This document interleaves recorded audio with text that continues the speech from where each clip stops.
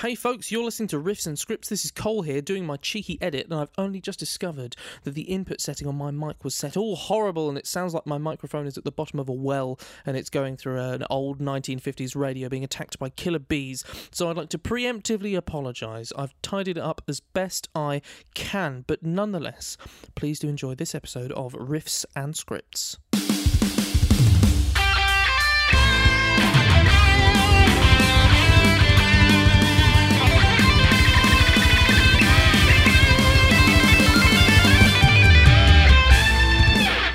And welcome back to Riffs and Scripts. I haven't kept track of how many episodes we've done, so I don't know what episode we're on, but you're on another episode. Fuck it. 1,000. My name is Cole Bryant. My name is Amber Sava.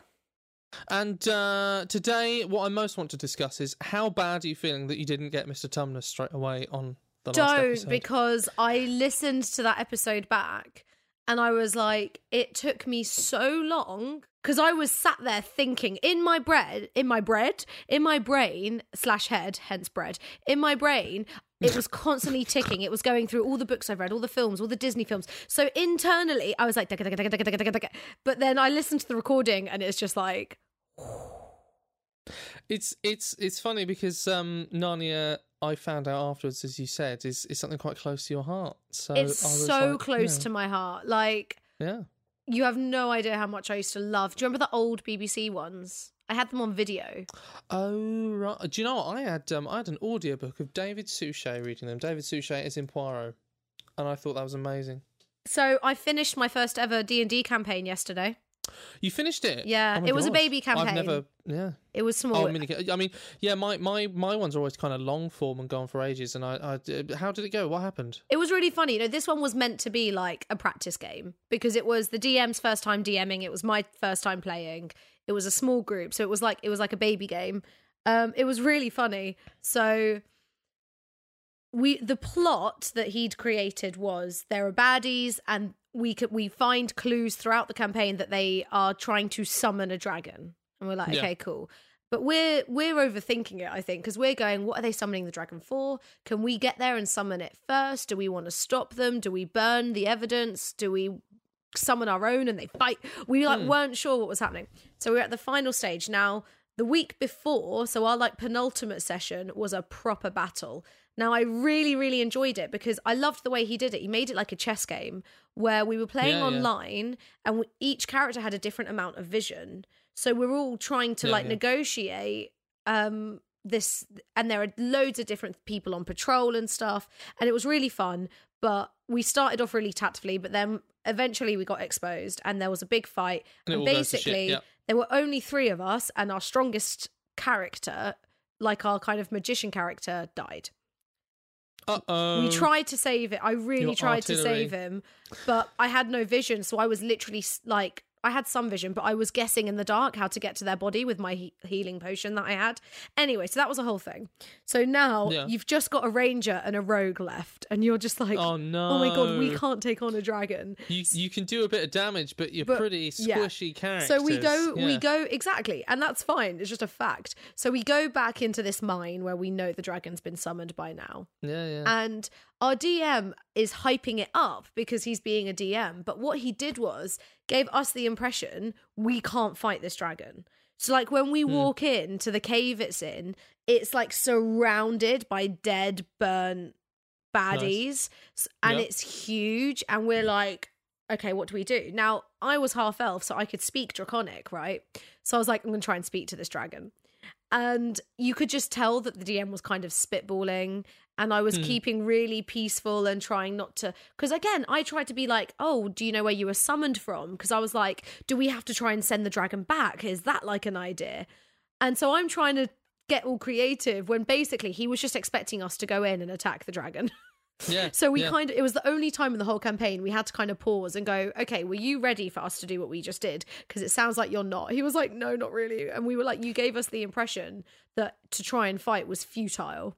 So we kind of, that was it. When I realised this, before we openly said it, I was like, oh no, the dragon's going to attack the village if we don't fight it, because I've realised that's what he wants. Yeah. He was like, thank you so much. And we chatted about it and we kind of rewound a little bit. And he was like, okay, you've just walked into the cave. The dragon's there, but it's about half as big as I initially described it. Don't worry, you'll be okay. We're like, oh, let's fight the dragon.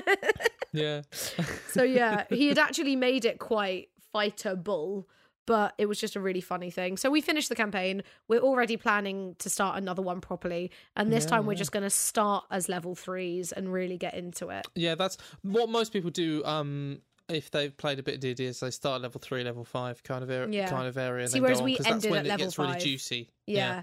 So, but it was fun. It was very fun. And I at least get the game now and I really like it. So I cannot wait until I'm able to DM, because I'm going to make such nerdy campaigns. And when I say nerdy, I don't mean like pop culture nerdy. I mean actual went to uni and loves books nerdy. I'm going to make a Dickensian campaign. I'm going to make a mythology campaign. I can't wait to be good enough to make the campaigns. But do you know what? This weirdly features into something that really our kind of episode prompt, which is kind of finding your own work and making your own work, you know, and something that you know very well that I am immensely passionate about Dungeons and Dragons to a fault. In fact, just over there you can see all the books just above my desk. But this filters in because something I want to be doing is eventually doing a kind of live stream D&D type podcasty episodic thing. You know, there's plenty of them already out there, but I feel like my particular weird sense of humour and my weird nerdiness would be a positive contribution. I've got this wonderful group. Even with loads of others out there, they're not going to make what you're going to make, which is actually a topic worth mentioning today regarding making our own work, you know? And that's a big thing, is that you have your own voice creatively, you know, and it's important to be ready to express that. Just because someone else is doing the same thing, you know, whatever. You know, you should be thinking, well, you know, it's not going to be the same as what I do because I'm me. But I've been building a big D&D world for a long while, and I've kind of merged two of my campaigns. One of my campaigns, as you know, I'm a big Terry Pratchett fan, so I started out with a campaign that was literally just you know how in Terry Pratchett there's a giant space turtle? Absolutely, right? Yeah, with 4 elephants on it. Yeah, the great Atuin, and my concept was there is a sibling of that space turtle with another Discworld on its back, floating somewhere out in the cosmos. And so you can borrow as much tropes as you like. You can also break some rules and people can't get mad. Yeah, and you can do whatever you like with it. So what I started out with was, the big plot lines in Terry Pratchett is the Watch. So in one of my D&D games, the Watch is this is about the formation of the Watch, and they're all trying to muddle through, and there's a big war going on, and so my group have started and they're investigating crimes and stuff, and I researched loads of London folklore. So, for instance, the Black Swine, which you may have heard of, which is the story of there was a story that one time in Victorian London there was a pig that escaped from the butchers and went into the sewers and ate people, and gradually this is a real myth, and its piglets came out and they got a taste for human flesh, and there's a giant scary dire boar living under London and stuff like that. So all those kinds of myths, things like Berkeley Square. You know, Berkeley Square, there's like the most haunted house in Britain is in Berkeley Square. Right, okay. And the most hauntings have occurred in this current place. So, I mean, don't tell my players, but unless you're listening, Barney, because Barney's in my D&D group. But there's ghosts living in there, and there's all this stuff. And I get to join really one of your stuff. campaigns someday? Amber, you're definitely going to, whether you like it or not. I need you there. Cool. I need you there. We're married in some cultures now. Oh man! So the funny thing is, I think we've explained this joke before, but yeah. No, I love it. We did last episode actually, but the thing is, I ran another campaign. I have some friends who I love to pieces who live up in Nottingham.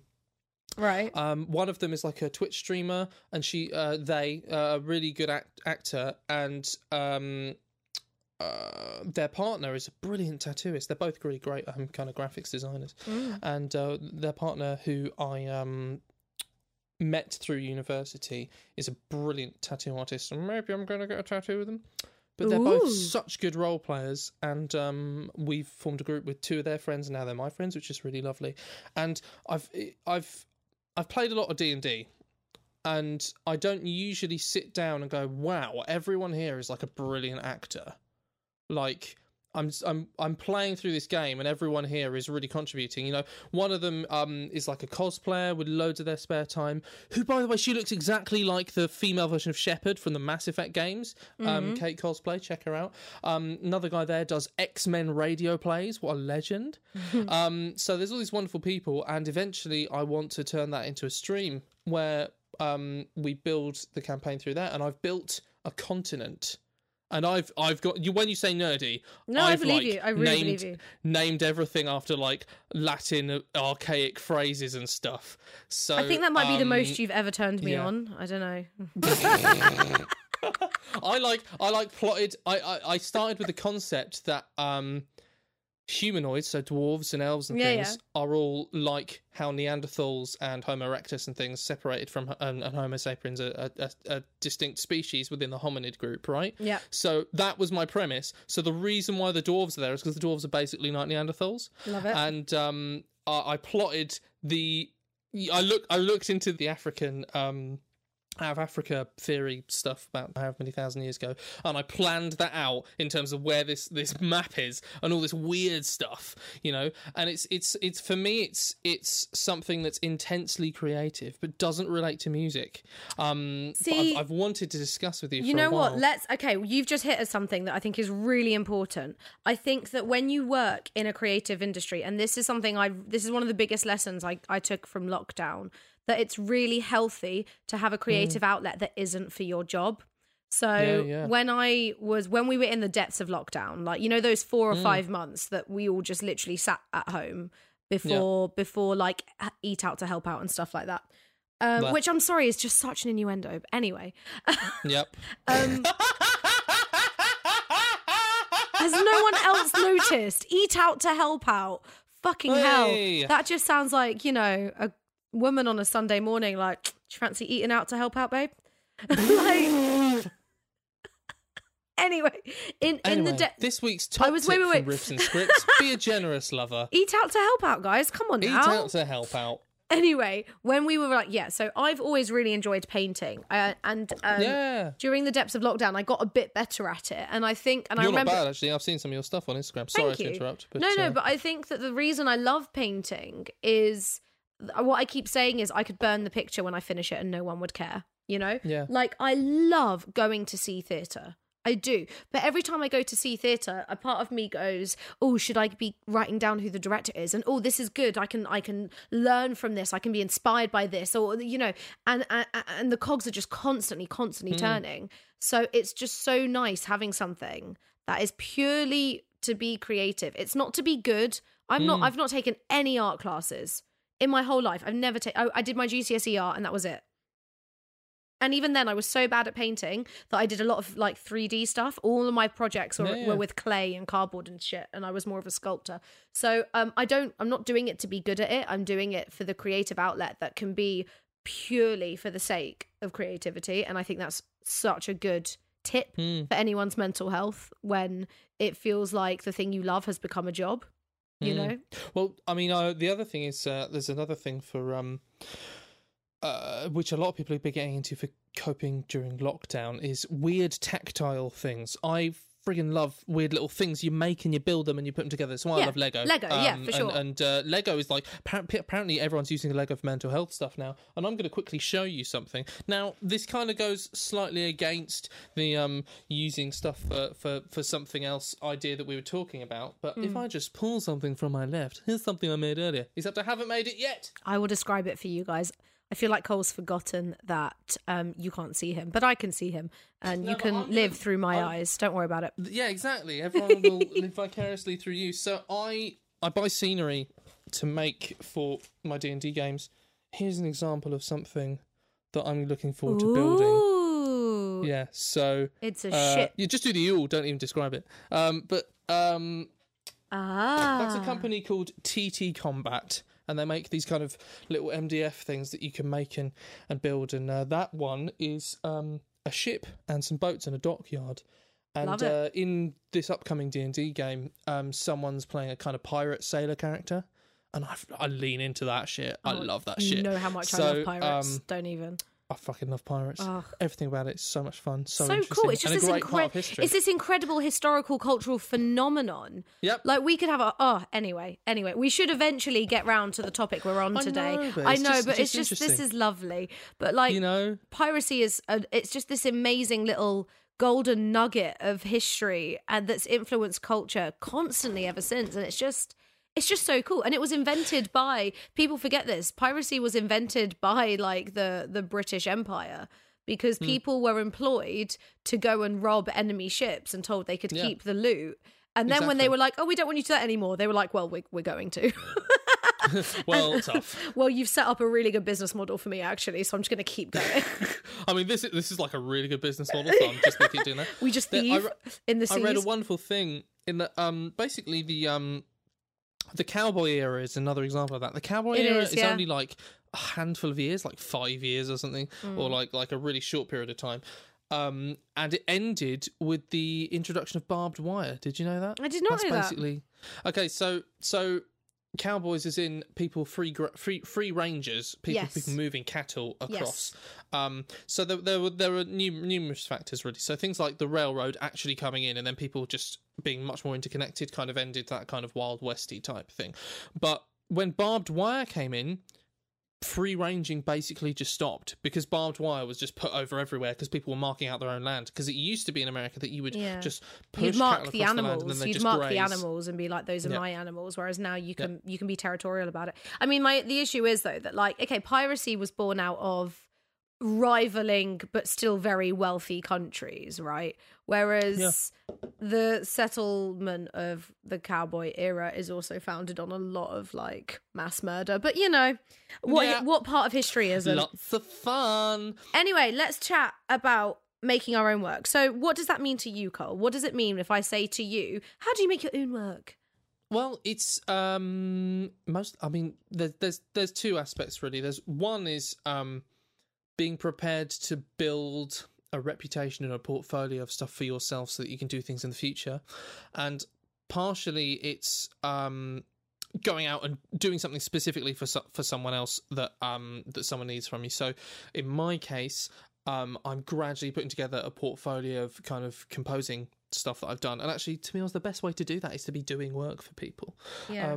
So I, weirdly over lockdown, I was making more money for myself. I think I've said this to you before. You have, yeah. Out of music than I was having been performing in a band for 10 years.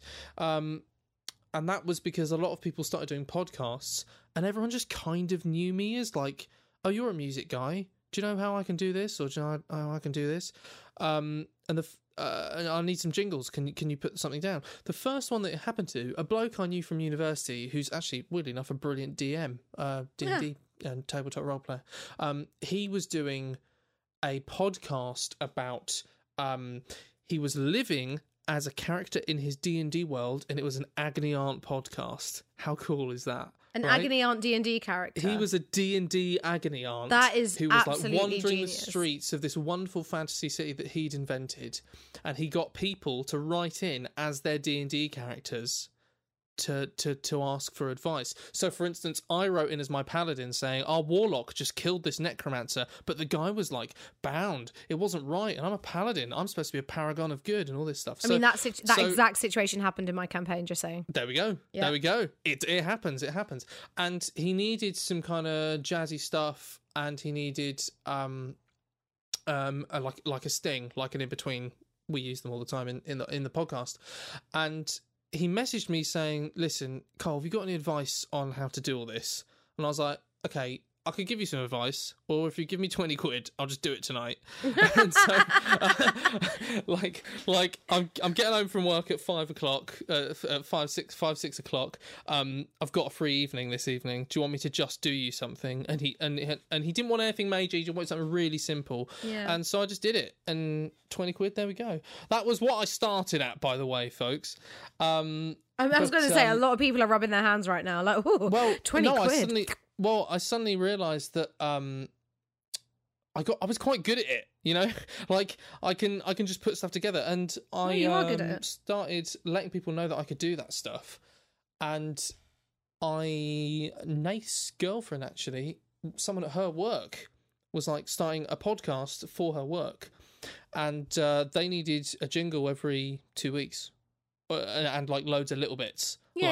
Introducing this part of the show and introducing this part of the show.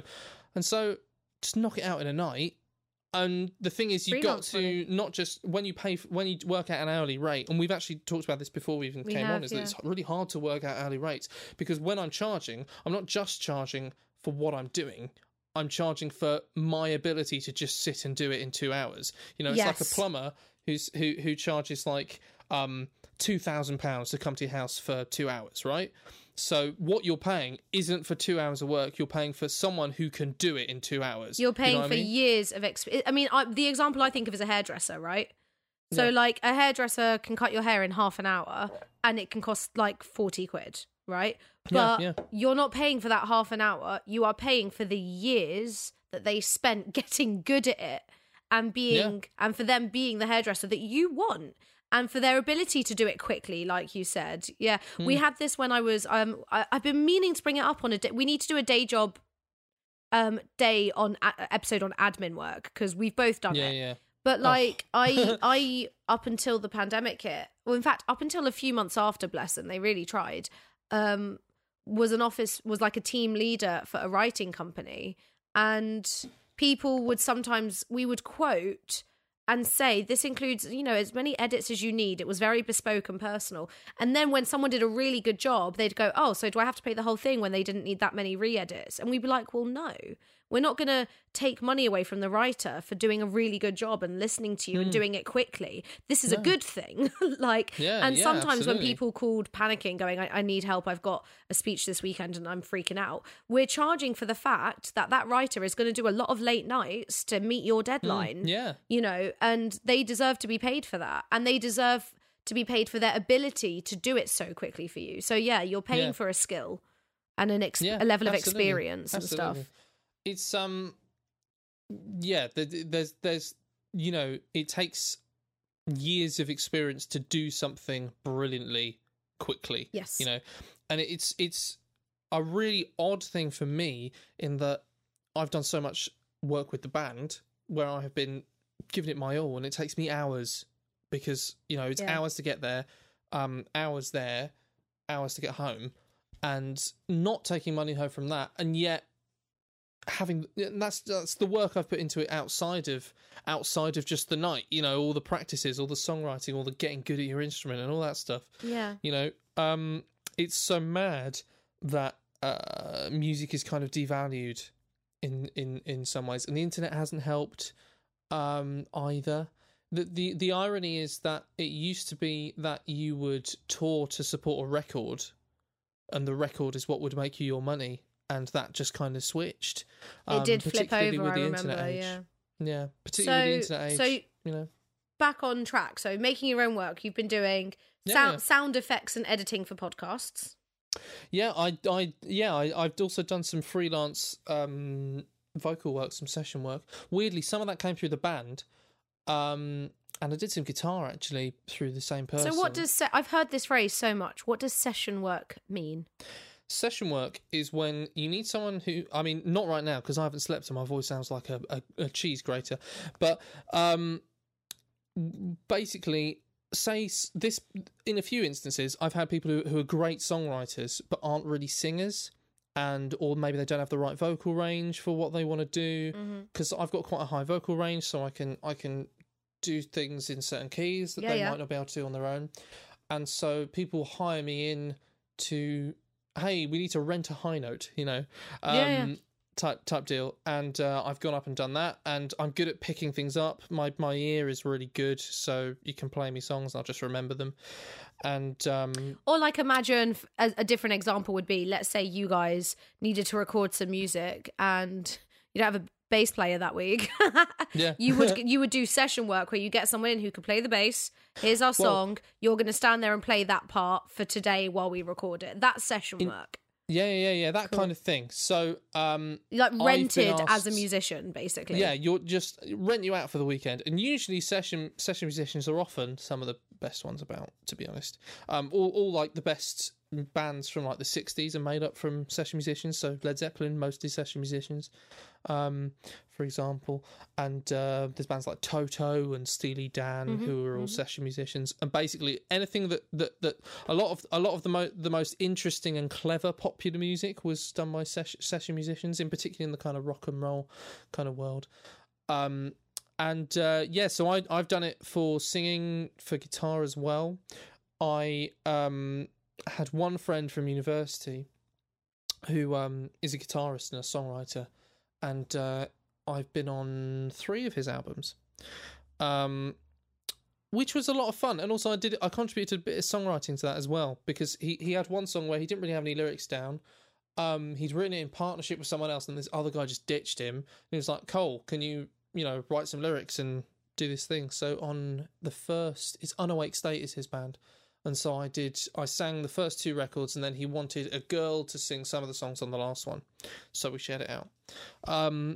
But, the thing is that all this work comes from word of mouth, people hearing that you're good. And something that I need to sort out really is sorting out my own website and my own proper Facebook and social media presence, saying, hey, composing work, session work, vocal work, all this kind of stuff. It's on my list to do that with all the stuff I do that isn't acting, because I've definitely expanded that. We've talked about me producing a little bit. We've talked about even like during lockdown, I learned how to do some basic editing. I did some editing for our episodes, you did, yeah.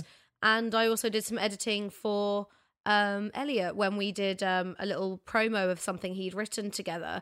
And bless him, he's a great editor, but he was staying with his parents, didn't have any of his equipment. So he was like, could you edit this? I was like, I can work it out. And we worked it out. Yeah, so there we go. I would love to make some kind of platform for all the other stuff, because my acting stuff is out there. I've got my Spotlight CV. I've got my Instagram, which is very acting heavy and stuff like that.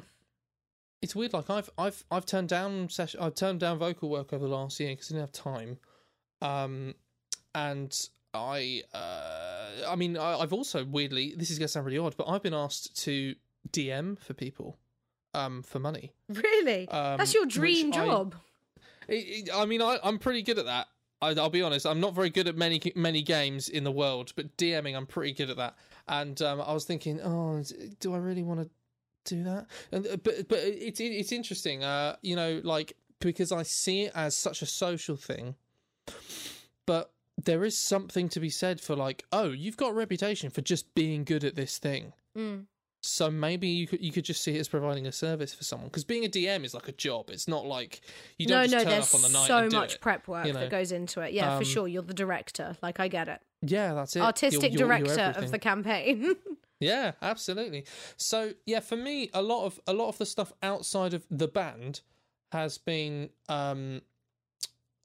stuff that I either have just built up a reputation for being good at it, or I've kind of just had word of mouth and people spreading around. And I haven't typically had to pursue people for that stuff, which is just lucky for me.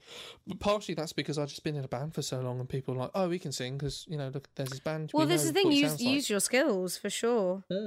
So when I think about, if someone said to me tomorrow, why don't you make your own work? What would you do if you could make your own work? So there are 2 obvious avenues to go down. One is making an independent movie or like a short film, and the other is making fringe theatre. Now, I know a lot about making fringe theatre, like to the point where I am starting to consider just putting something on myself, because I probably could, and I'd probably be quite good at it now that I've learned as much as I've learned over the last 10 years. Because since I was 18 and went off to uni, fringe theatre just became my absolute life, not intentionally, it was just the world I ended up going to and threw myself into, and I had a great time doing it, don't get me wrong. And I think I've said this before, I've reached a point where as an actor I've done it, in my humble opinion, one too many times, where someone from my course at uni has says, I've started my own theatre company, could you act for me for free? You're going to be rehearsing every weekend for 4 months and then doing the show, and you have to book all that time off work for no money so that I can build my company. Yeah. There's a time and a place to do that. I feel like I'm a bit past that.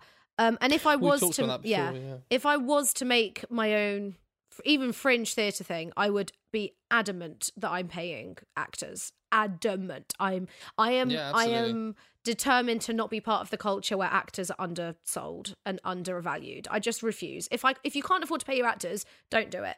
Do it yourself. And I'll come back to this more because there is a project on the horizon for me, but it's not officially been announced yet. So maybe next episode or the episode after we can talk about this in more detail. Absolutely, yeah. But anyway, so making your own piece. Now this is the thing, and it's a harsh truth, but the fringe scene is really oversubscribed.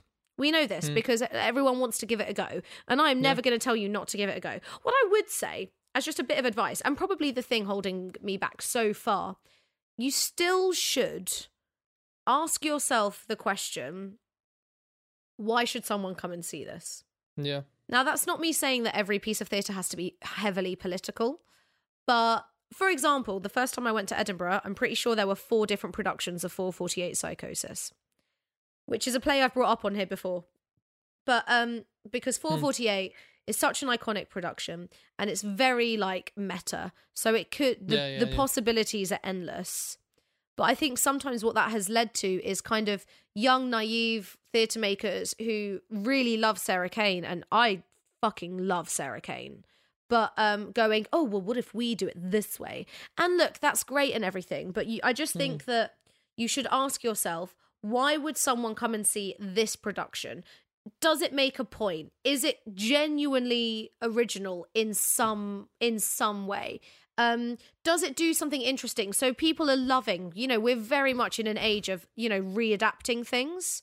So I did the R&D for Lady Macbeth, where all the genders were swapped, because that is new and that is interesting, and that makes a point, and it makes us all reevaluate how we see gender. That doesn't have to be like thrown in the audience's face. But my point is, if you were walking through the streets of Edinburgh and 2 people came up to you and each handed you a flyer, and one flyer just said a production of Macbeth, and one flyer said Lady Macbeth, and that the genders are swapped, you're much more likely to go see the one that's a bit more out there, that's offering something new, interesting and different. Yeah, now and look, we all take inspiration from other stuff, but I'm going around in circles a bit, I'm sorry, but my point is... No, there's really valid points in there. You need to ask yourself, why should someone come and see this? Because the next big point I want to make is, I'm not the biggest fan of independent companies capitalizing on their actors who are not being paid, getting all their friends to buy tickets.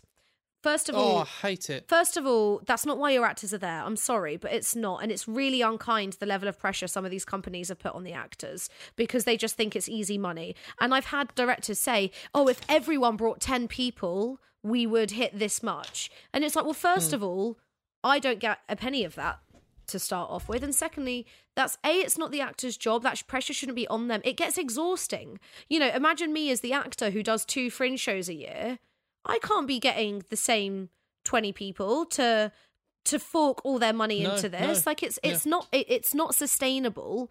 It's a lot to put on the actor, and then also you're not going to grow your brand that way.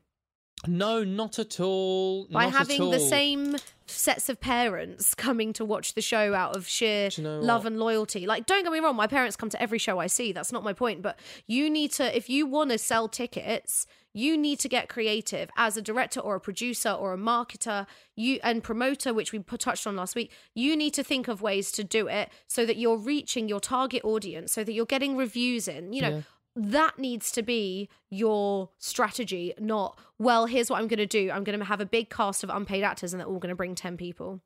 Yeah.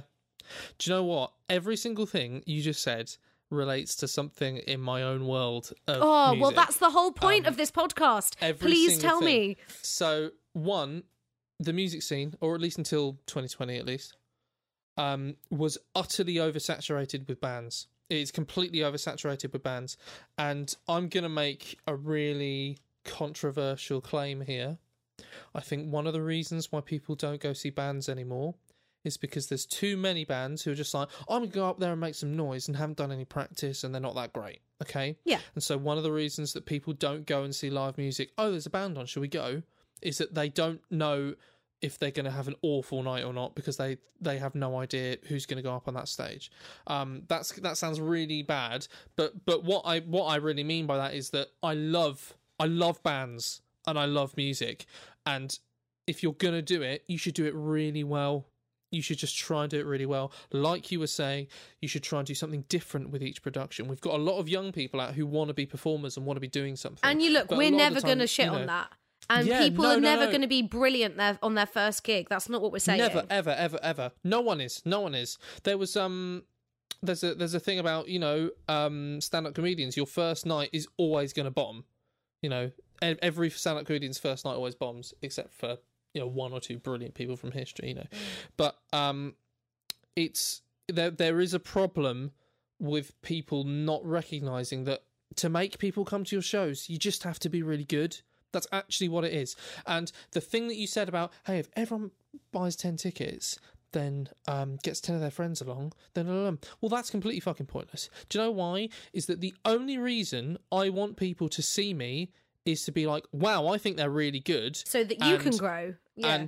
And then if all the bands bring people that are like, hey, I'm going to see them because they're really good, and then they'll look at the other bands and go, those bands are really good, I want to see them. I've done shows where do you know what, I'm going to name names, not entirely, but O2 Academy in Oxford, there was some promotions people that go on there who go, right, you only get paid £1 per ticket of someone who claims your name when they buy a ticket. I'm going to give you X amount of tickets. Yeah, that face. I'm going to give you X amount of tickets, and you have to sell X amount or you won't be able to gig with me in the future.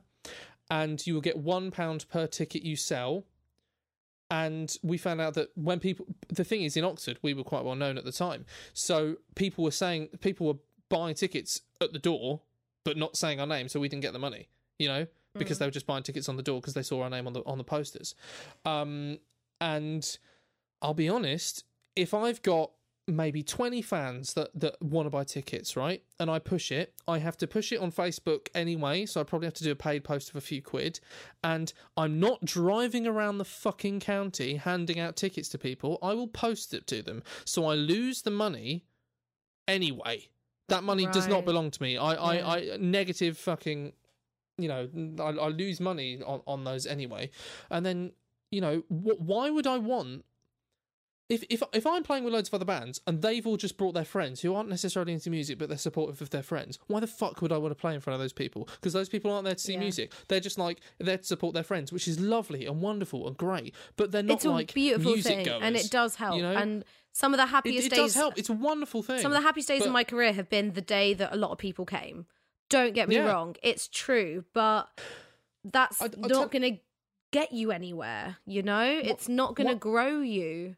No, it's completely pointless. And all these bands kind of go, hey, we're playing this big venue in Oxford. O2 Academy is like, wow, that's the venue in Oxford, right? Yeah. It's actually not worth playing. I'm not going to play there again because I've said to you before, the Bullingdon is just down the road.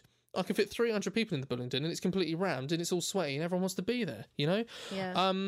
I'll tell you one thing though. I absolutely love when people just come and support my shows. I did the second EP launch, I think it was. I had some old friends from school who hadn't seen us before, right? And they'd known me because I'd seen them at parties and I'd been friends with them since school. And we're adults now, so we don't get to see each other that much. But they came in and they saw a room full of people who all knew who I was and all loved my music. And I make a point of talking to the crowd properly. So I go, we got any Hells Gazelles fans in? The room goes, way. We got anyone from my old school in? And then 5 people go, way. And I go, we got anyone from my Dungeons and Dragons group in? And then Barney goes, way. I love that. I love I love that people go out to support their friends' bands. But what I'm saying is that when promoters basically force you into that situation where you're just trying to, you've not got a following and you're trying to just bring friends and family in, no one's growing from that. Yeah, no exactly. one grows. Couldn't it's agree an more. isolated thing. Yeah, you are Sorry, literally I ranted on about that, but it drives me mad. We've both just made the same point, just made it apply to our own careers. You're generating an echo chamber. And yes, that's exactly it. It's the person the company who makes money that day is going to be really happy. Yeah. But and the that's people it. running the bar and also are gonna that make company are not going to grow from that. Do you know what I mean? Like, so let's take Medusa, because I had a wonderful time working for them, and they did market themselves and get reviews and do all the other stuff as well. So I'm going to take an example that it doesn't apply to, so that it's very clear that I'm not actually bashing them, right? But let's say, so Medusa had, let's say 10 of us in the cast. I can't remember exactly. I think it was less, but 6 or 7. But let's say 10. And let's say each of us brought our parents, okay? So that's 20 tickets sold. Cool. Let's say each ticket was a tenner. That's an extra 200 quid in that company's bank account. But then what happens when that company does another show? Like, are we supposed to all show up again? That's not gonna grow. That's not gonna get you bigger venues and tours and you. Now I'm saying this because Medusa did not do that. Katie was a fantastic promoter. It was just a shame because the final performance happened in March 2020, like literally weeks before the lockdown. So like our audiences were everyone was slashed. Anxious, yeah. Like, the numbers were terrible. But my point is, she was really good at it, which is why I'm saying, let's imagine she wasn't. It wouldn't be a production that went to 5 different countries, because it did. Yeah. So yeah, I just think that if it's your company, okay, just even think of it this way: put 2 tickets a night aside for industry, and then fill them. Yeah. Get agents and producers and investors and venue managers in. Give up those 2 tickets a night and actually create relationships and actually promote your company. I think this is the thing. The thing that I'm enjoying about producing is I get to do that side of the job without committing to one brand. You know, because I know different people where I've got one group of friends where it's all new writing, everything they do is original. I've got another group of friends where everything they do is a musical, and another group of friends, you know, and I don't want to kind of tie myself down in that way, which is why I think I enjoy being a producer, because I can still do that side of it, but I can still kind of hop between different things. Yeah. How would you feel if I produced a Muppets production? I would like to be the human surrounded by all the Muppets. I don't think I could afford the rights, if I'm being honest, but how much I think fun that may would that be true. be? Disney may screw you. Oh, but it would Disney. be so much fun. I'm the mascot of an evil corporation. I think another thing that's worth bringing up, I know we did a whole episode of venues, but I don't think something we actually talked about. The venue is going to eat most of the money. No, yeah. And it could be anything. It could be from upfront fees to taking half the ticket sales or even more. It could be there's so much that goes into booking a venue. Like I'm more aware of it than ever since going into producing, but also in so many different types of jobs I've done. Booking venues is such a huge expense. Yeah. It's really heartbreaking because it's hard. Absolutely. It's hard. Well, that promoter that I was talking about with the tickets, because the tickets were like £6 each. And so the reason he does that is, or did that, is so that he could pay for the venue. Or at least contribute to the venue, because he does actually want to contribute to the scene. That's the thing. And the mad thing is that venue takes 10% of your... Oh, sorry, not 10%, 50% of your merch sales, which is where I make all my money. I was going to say, merch is meant to be the band's thing, isn't it? That's the only way territory. I can make money is by being merch. I mean, that's how bands make money now, is being T-shirt salesmen, you know. The part of that whole thing is mixed up with bands... Bands love bands, and they don't necessarily love pop music, right? And so they think that, all the biggest bands in the world, they've just gigged and gigged and gigged their hearts out, and then they've got somewhere. And that used to be what you had to do in, like, the 80s, you know? And maybe even up until, like, the 90s and the 2000s. But that's not how it works anymore. You just got to be savvy with social media and stuff like that. So bands are working on an older model, and yeah, as you say, venues are just going to eat up your costs. Yeah, it's and hard. it's going to be really interesting to see what happens after the pandemic, because for one, I know a lot of bands are giving up. I know a lot of venues are closing. Big companies who want to turn things into flats are exploiting the fact that venues have not been able to maintain an income for the last year. Yeah. That's been happening in Oxford a lot. There's barely any venues left. In fact, the last real venue in the Oxford city centre nearly closed until there was a huge campaign, the Wheat Sheaf. We all campaigned against it. But just one little positive thing, though. So in our very first episode, which was venues, I talked about how much I love the Cockpit, how many times I performed there, and I playfully said, how heartbreaking would it be if this time next year it's shut? And then the pandemic happened, because we recorded our first episode before COVID. And I've been sat here going, oh my God. And I just Googled it. The Cockpit survived COVID, you guys. It's got a countdown till the 6th of May on its website. Bless him. I mean, there's loads of stuff like, are people gonna...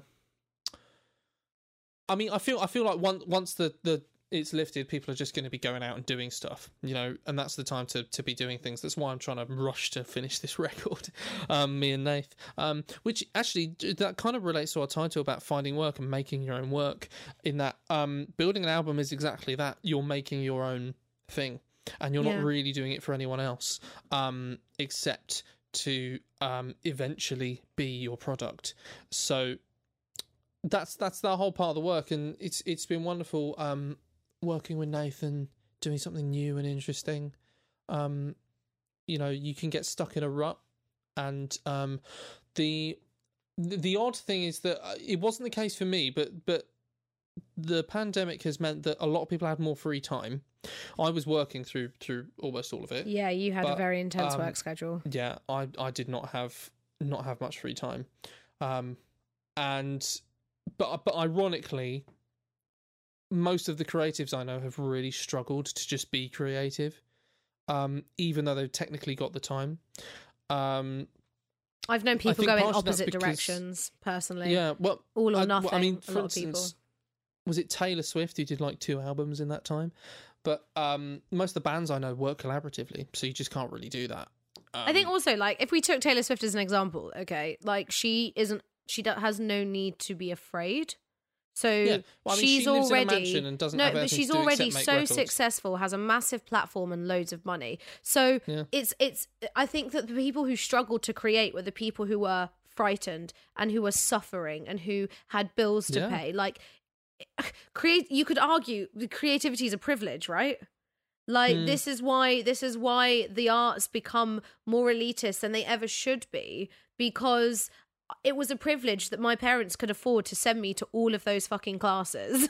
It was a privilege that they helped me go to drama school.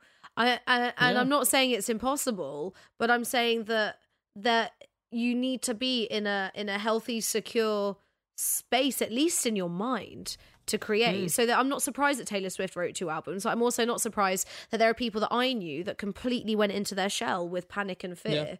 They're different situations. I knew people who basically just got immensely depressed. Yeah, so do I.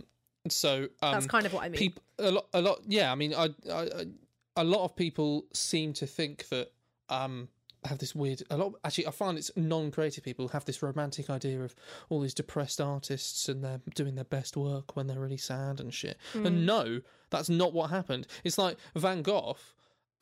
He did most of his work when he was on meds. You know, like and when he was institutionalized, that gets missed out a lot. Like people forget that all these tortured geniuses, most of the time they weren't depressed when they were doing the thing, that they were doing, and some people seem to think in fact, weirdly, a lot of people growing up think that you have to be like that in order to be a creator. Have you seen Frank? How weird is that? I have to be brooding and rude to people and smoke this cigarette and have you seen the movie Frank? Condition, all this bollocks. Oh, I've been wanting to see it. Is that the one with the big head? Yes. Okay, I won't say it then. It makes a comment on exactly what you just mentioned. Yeah, it's just really odd. And that doesn't I've said before, being in a band is quite an insular, quite a tribal thing. So a lot of people blow a lot of smoke up their own bums. Yeah. You know, and go, yeah, those guys aren't really it because they're not doing this, whereas we're really it because we're doing this, and all these arbitrary like measurements of what is real and what isn't, and all this stuff, you know. And you can fall into that trap. I'm sure I've fallen into that trap in loads of ways in the past. We used to have things about backing tracks. We used to be like, man, it's not really, you know, using a backing track, it's not really playing live. And I'm just like, well, now I'm like, I mean, we don't have a bassist. Yeah. like I don't know what we're going to do without a bassist, because like we've rinsed through a lot of bassists. There's not that many about anymore, you know. So it's, you know, you've got to be willing to let go of stupid stuff like that and just, you know, be happy and do fun things. But it's been immensely hard for people to do that. It's just a circular point, but it's been really hard for a lot of people. I know people It really haven't has. been able to do much. And like if recently. anyone, if you're listening because you've struggled and you just want some people to talk about all the hard shit about doing these jobs, like, we get it. And if you were completely uncreative this year, don't worry. The people that go, the people we that give went, you permission. do you know what I mean? The people that were like, yeah, but then I'm going to be ready when it all kicks off. It's just what they're telling themselves to cope. I know that sounds really, really harsh. There is no harm. There's no harm with writing an album or a novel or learning a new language or getting into great shape in lockdown. Great. Good for you. I fully, fully support that. But, well done. But if you didn't, that's also absolutely fine. The world was literally on pause. No one knew what was going to happen. I cried over fears about my career dozens of times in 2020. I was so nervous. I was so frightened about what career I'd be, what industry I would even be here when I got back. And then I had days where I was like, nah, the arts industry is not going anywhere because people need art. And I plan to be there when it comes back. Yeah, and absolutely. you can have both days. Like, it's fine.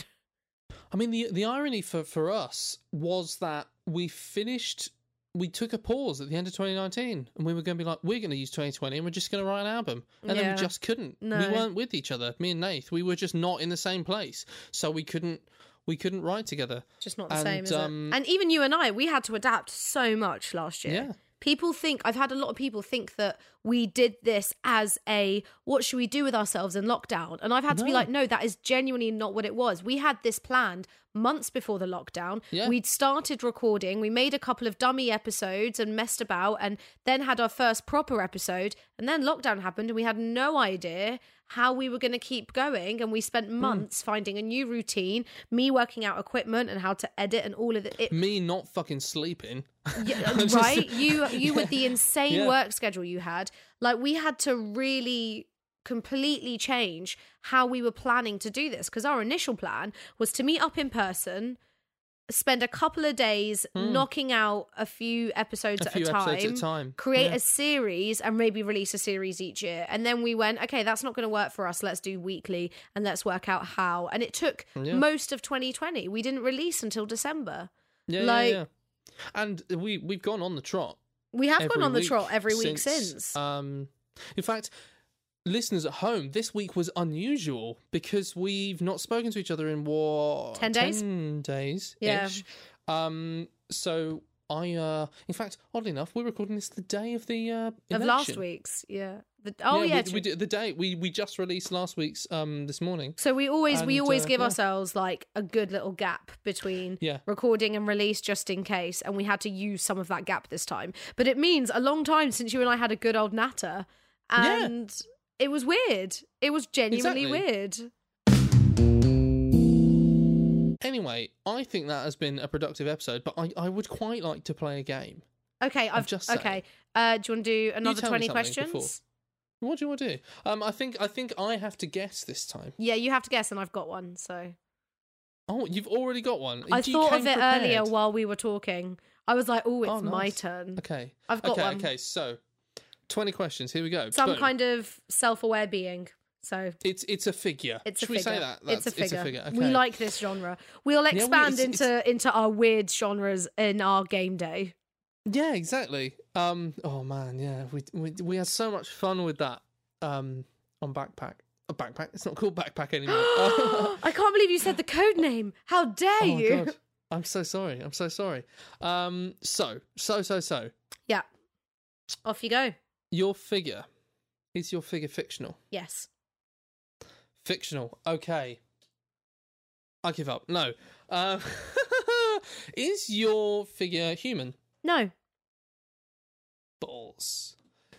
And I'm going to assume that this is someone I know. I will be flabbergasted if you don't. Okay. Non-human fictional character. Is your character known from science fiction? No. Mythology? No. Fantasy? I mean, fiction is fantasy, but I wouldn't say... Okay, so, yeah, but not like, Dungeons and Dragons type, riding across the country and shooting orcs. No. No. How many questions is that? 5. 5. Oh, my God. Because you've gone through a lot of genres, so... I have. Horror? No. Non-human? Not from mythology or fantasy or science fiction? Is your figure male? Yes. Male non-human. Interesting. If they're male, that rather implies that there's like a personality at work rather than just like a faceless being. Because you wouldn't bother to write that.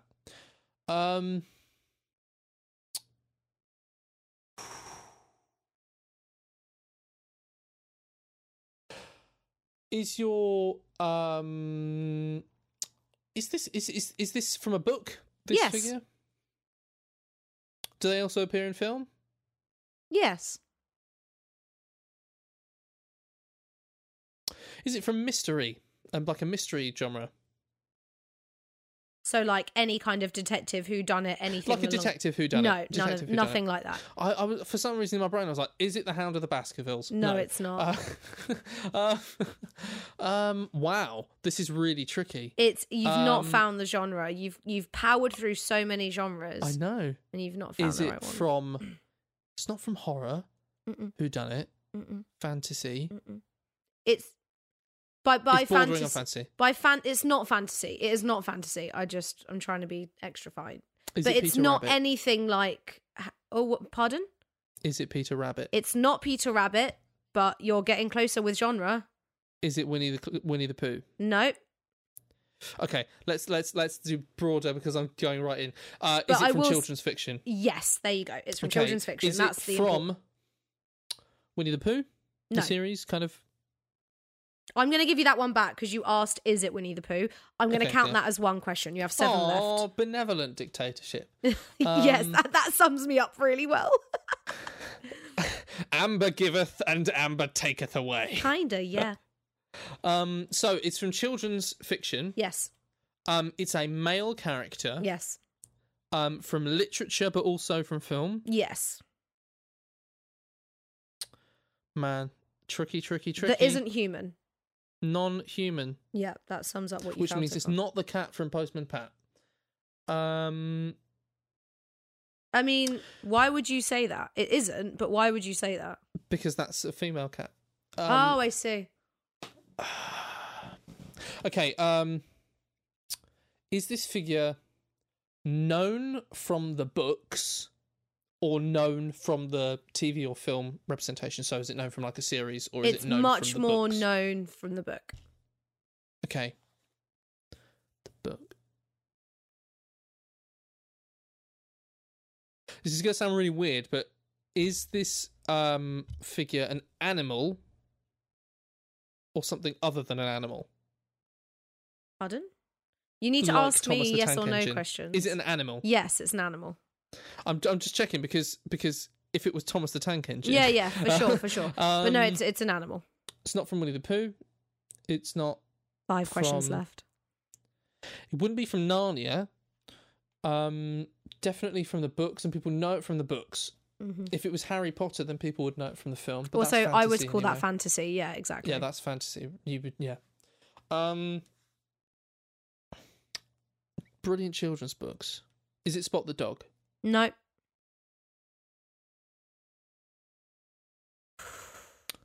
I've got 4 questions left, and I actually really have no idea where I am. Okay, let me think of a clue I can give you that isn't just giving it away. To be fair, you got a clue. I think you got two. No, I know. I'll give you a clue. I'm just trying to think of one that isn't just telling you the answer, you know? Boom. Yeah, fair. How shall I approach this? How shall you approach this? What if I say that rhyming and a sense of verse Oh, okay. is very Right. typical of this writer? Is this from... is this the Cheshire Cat? No. Rhyming is used a lot by the writer. Oh, is it Cat in the Hat? Yeah! Hey! Done. That's it. 2 left. Gotcha. Ooh. That was tricky. If I didn't have that clue, You kept think- naming cats, and I was like, "Oh, bless you." Yeah. Do you know? I think the reason I didn't get that is because Dr. Seuss is very American to me, and I weirdly am just not as familiar with all that stuff. Like, Oh, I'm but it's much more Dr. familiar with the British Seuss. stuff. Well, at least, but there you go. I would have been really shocked if you didn't know who the Cat in the Hat was. No, I mean I've never read that one, but I was like, Oh, really? Dr. Seuss It is characters. fun. I loved it as a famous kid. one. Um, Thanks for that. When you said rhyming, I was like, oh, it's got to be Alice in Wonderland. fair.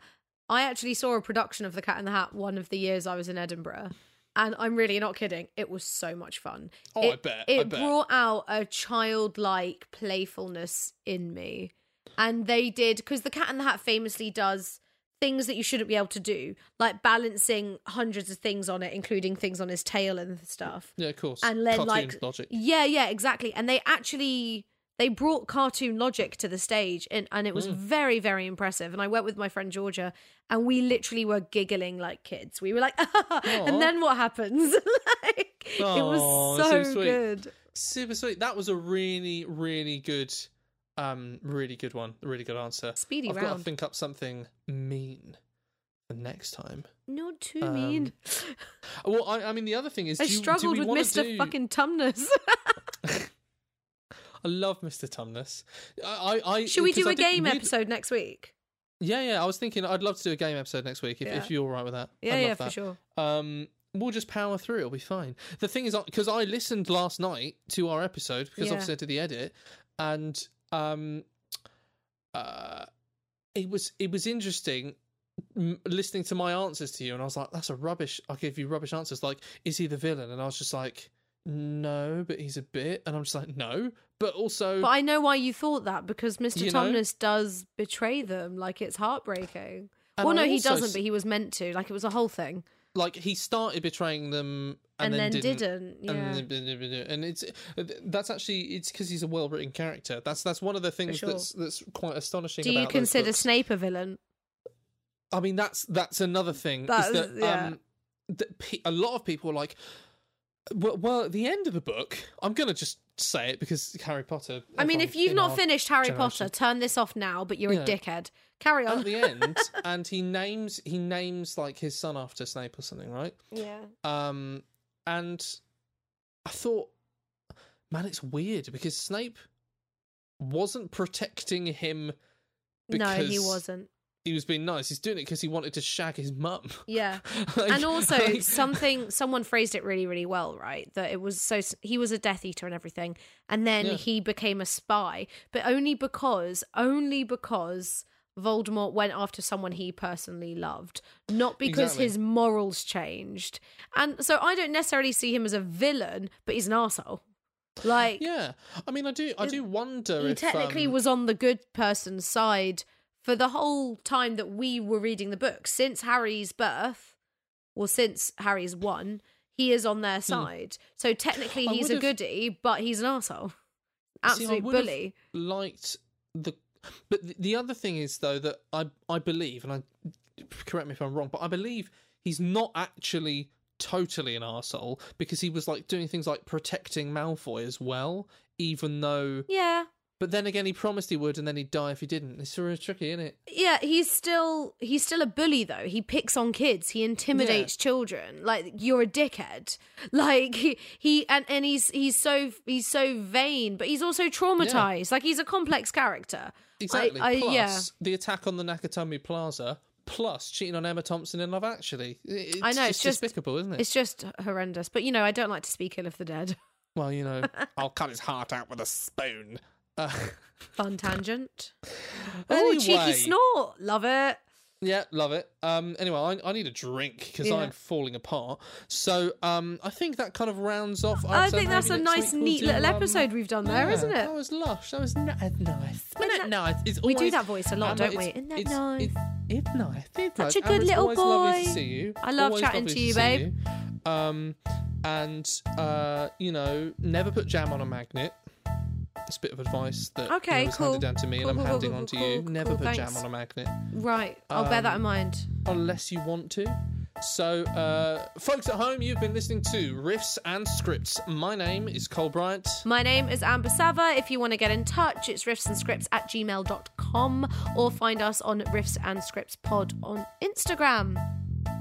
There we go. Have a good week, I you think guys. From me and from you, bye-bye. Peace.